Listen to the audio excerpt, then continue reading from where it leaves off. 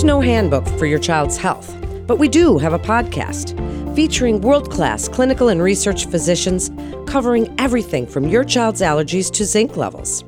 This is Kids Healthcast by Weill Cornell Medicine. I'm Melanie Cole.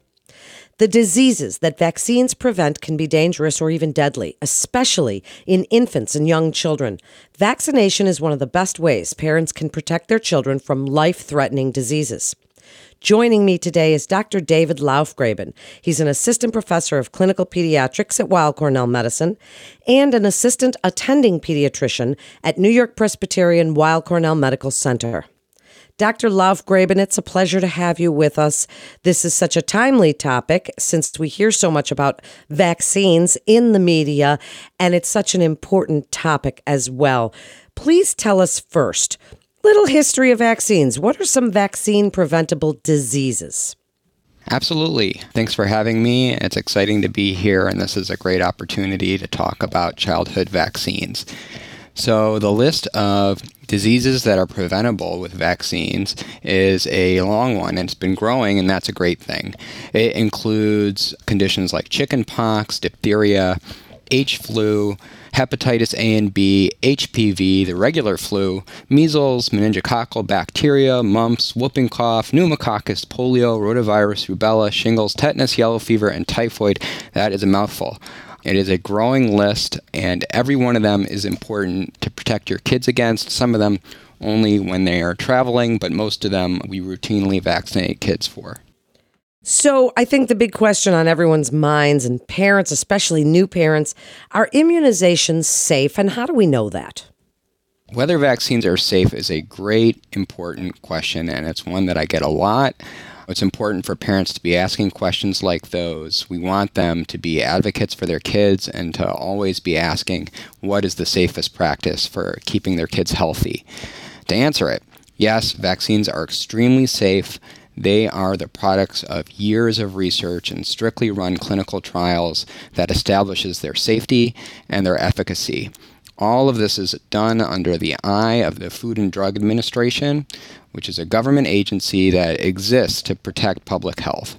Even after vaccines are approved, they continue to be closely monitored. There's a national system for reporting any unusual, serious possible side effects among vaccinated kids so that all of those cases can be carefully investigated. But the reason that our vaccines were approved in the first place for children and the reason that they're given out to millions of kids each year is because their more serious side effects are extremely rare. They are generally really well tolerated by both kids and infants. The more common side effects that we see are minor ones: fever, fussiness, redness at the site of the injection. Those typically go away within 1 to 2 days. For a few vaccines, such as chickenpox, you can have a delayed reaction where kids get a rash and fever, sometimes a few weeks later, and that kind of reaction just shows that your child's immune system is functioning the way we expect it to. So, Doctor, I'd love for you to address some myths and concerns that parents sometimes have about vaccines. One might be that diseases like polio and mumps, we don't really see them very much anymore. They're rare. So why are vaccines for those still necessary? That's another great question, and it's one we do get. And I think it's a question that reflects the fact that vaccines have been really successful. So a lot of the serious illnesses vaccines present used to be a lot more common. Kids were paralyzed with polio. They filled up hospitals with brain infections from H-flu, and they developed whooping cough, a disease that was known as the 100-day cough for its persistent respiratory symptoms that could even be fatal. But while all of the diseases that vaccines prevent are far less common today, they are not gone. Here in New York City, we were reminded of that recently when a dip in vaccination rates led to an outbreak of measles in 2019 with over 600 cases. To illustrate this, some pediatricians compare getting vaccinated to making sure that your child wears a seatbelt. None of us expect to get in a car accident, just like nobody expects their child to catch measles or whooping cough. But accidents can still happen, and vaccines like seatbelts help to protect your child from the unexpected. The other thing I want to point out is that when you vaccinate your child, you not only protect them, but you help protect all of the people around them as well, including kids and adults with cancer or rare immune disorders who may not even be allowed to get vaccinated.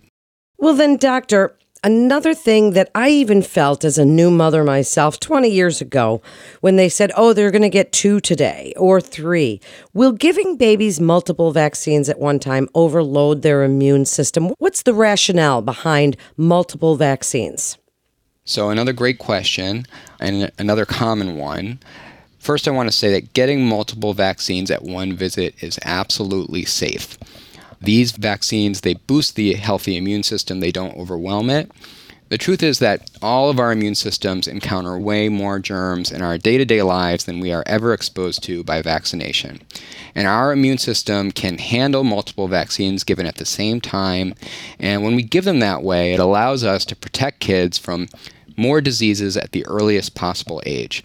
Now, for your other question, why are multiple doses necessary? It's another great question. And that gets back to all the research that goes into developing these vaccines in the first place.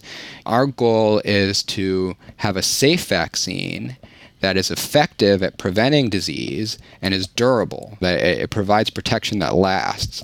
And when we do the vaccine research, we find out for each one of them how many doses are necessary to achieve those things. So for some vaccines, we need multiple doses to get that efficacy rate high, so it really does a great job protecting against the disease. Some vaccines, we have to give a booster later on down the road because we notice that the efficacy of that vaccine tends to dip over time, so we boost it up by giving another dose. So the story for each vaccine is a little different, but the goal is always the same. We want a safe vaccine that's effective and that lasts as long as possible. And now let's clear up a few big ones. Tell us about the link between vaccines and autism. Clear this up once and for all. And then tell us if there's an association between a reduction in SIDS and vaccinations. So those are 2 hot button issues, and I'm glad we're addressing them. First, let's talk about autism. So this question about any link between autism and vaccines is an important one for all of us in healthcare and for parents everywhere, and accordingly, it has been exhaustively researched. The records of millions of kids from all over the world has been systematically studied, and there is no evidence of a link between autism and vaccines. The causes of autism and the best ways to support kids who are on the autistic spectrum will continue to be heavily researched questions, but all the information we do have, which is a huge amount, says that vaccines do not cause autism. Now, when it comes to SIDS, and SIDS, for your listeners, is sudden infant death syndrome. It's the sudden death of a baby younger than 1 year old that doesn't have a known cause, even after a complete investigation has been done. A number of studies have carefully looked at whether there is any relationship between early childhood vaccines and SIDS, and there is no evidence linking SIDS to vaccines, none that has ever been found. The other thing I like to point out is that the SIDS rate declined significantly in the 1990s when we started telling parents that babies should sleep on their back in cribs. And then it stayed low into the 2000s. And the 2000s is when the childhood vaccine rate really increased. So even as we were vaccinating more and more infants and babies, the SIDS rate stayed nice and low, which is one more assurance that vaccination does not cause SIDS.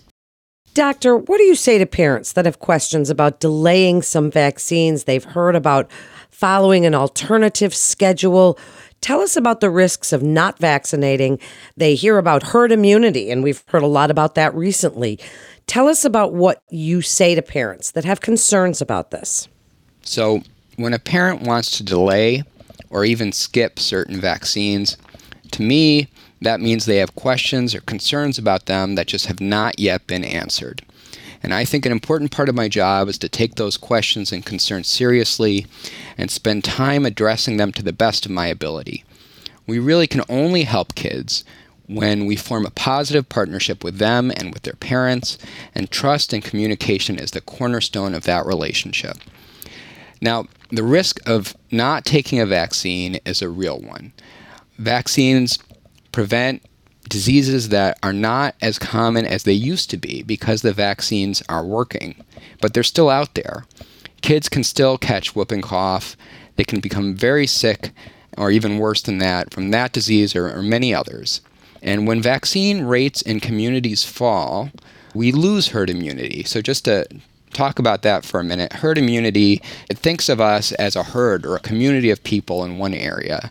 And the logic behind it is that if the vast majority of that group has been vaccinated, then even if there are individuals in that group who get a disease, if the rest around them are vaccinated, then it's unlikely for that disease to spread. Now, the more people in a group who choose not to get vaccinated, then it becomes easier and easier for even rare diseases that are contagious to spread around because there are fewer people protected from them.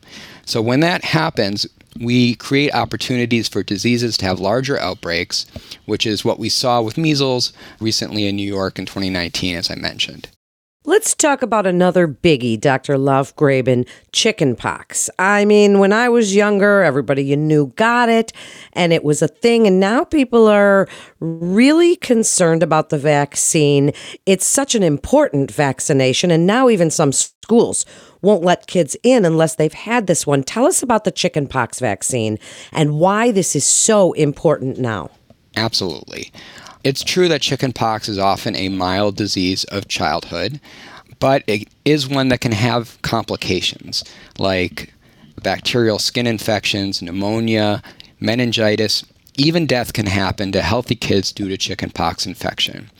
Now, let's take a step back and look at what the situation was like before the vaccine came around in the mid-90s. Each year, thousands of kids were hospitalized with severe cases of chickenpox, and around 100 people died every year from complications in the United States alone. If we had more kids getting unvaccinated for chickenpox, it would mean that there would be more chickenpox in circulation. We would lose the herd immunity that we just discussed, and it would make it more likely that higher risk people who are at really high risk for complications from chickenpox, such as cancer patients, such as pregnant women, could become infected. Since the vaccine was introduced, chickenpox cases have fallen more than 95%, which is incredible progress, but that can be reversed if the vaccine rates fall. What an important topic we're discussing today, Dr. Laufgraben. And now on to the flu, because right now we're concerned, obviously, about this pandemic in these historic times that we're living in.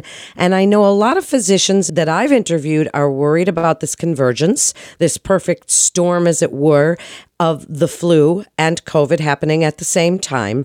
Tell us about the flu vaccine and why it's almost more important now than it's ever been. So, as you mentioned, the flu vaccine is especially important this year. It's important every year, but it's never been more important because we are seeing a surge of COVID cases around the country.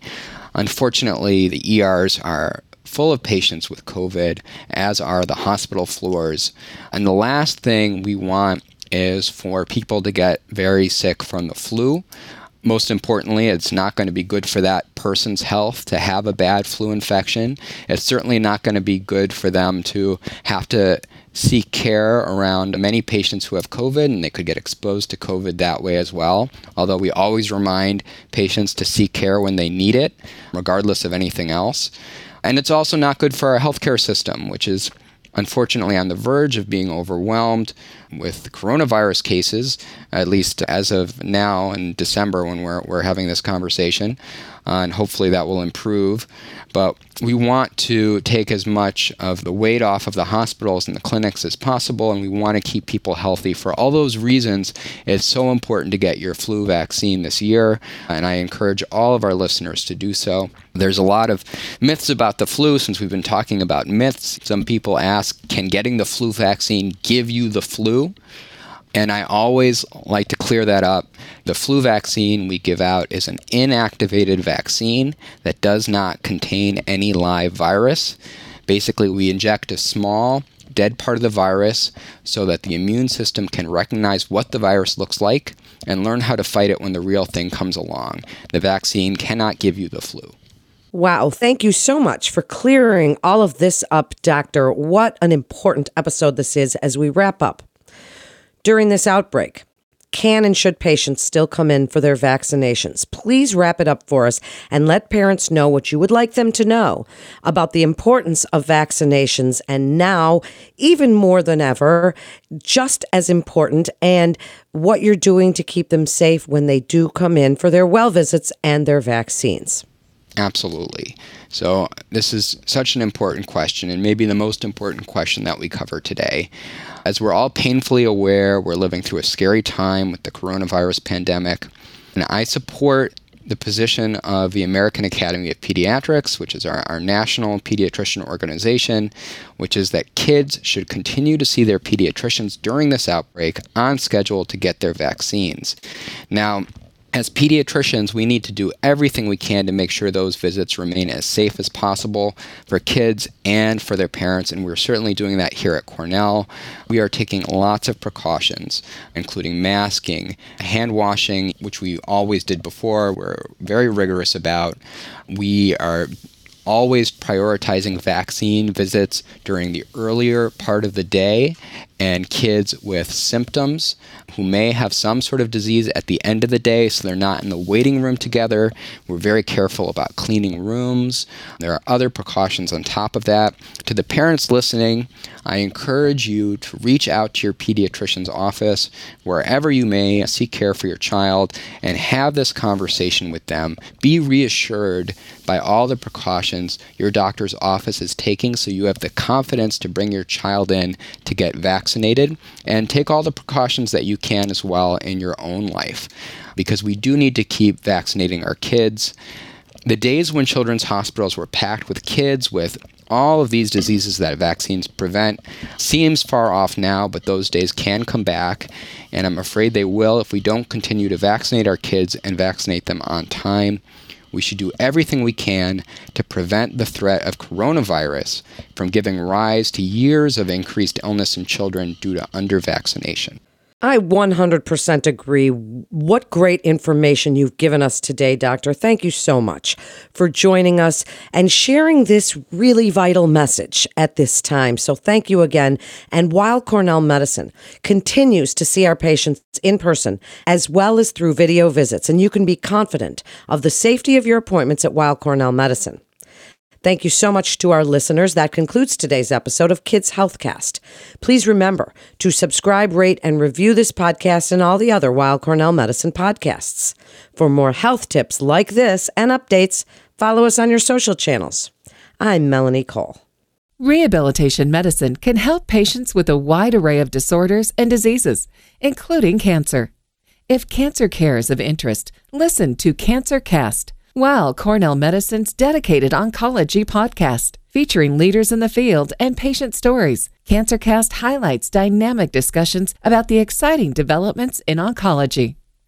All information contained in this podcast is intended for informational and educational purposes. The information is not intended nor suited to be a replacement or substitute for professional medical treatment or for professional medical advice relative to a specific medical question or condition. We urge you to always seek the advice of your physician or medical professional with respect to your medical condition or questions. Weill Cornell Medicine makes no warranty, guarantee, or representation as to the accuracy or sufficiency of the information featured in this podcast, and any reliance on such information is done at your own risk. Participants may have consulting, equity, board membership, or other relationships with pharmaceutical, biotech, or device companies unrelated to their role in this podcast. No payments have been made by any company to endorse any treatments, devices, or procedures, and Weill Cornell Medicine does not endorse, approve, or recommend any product, service, or entity mentioned in this podcast. Opinions expressed in this podcast are those of the speaker and do not represent the perspectives of Weill Cornell Medicine as an institution.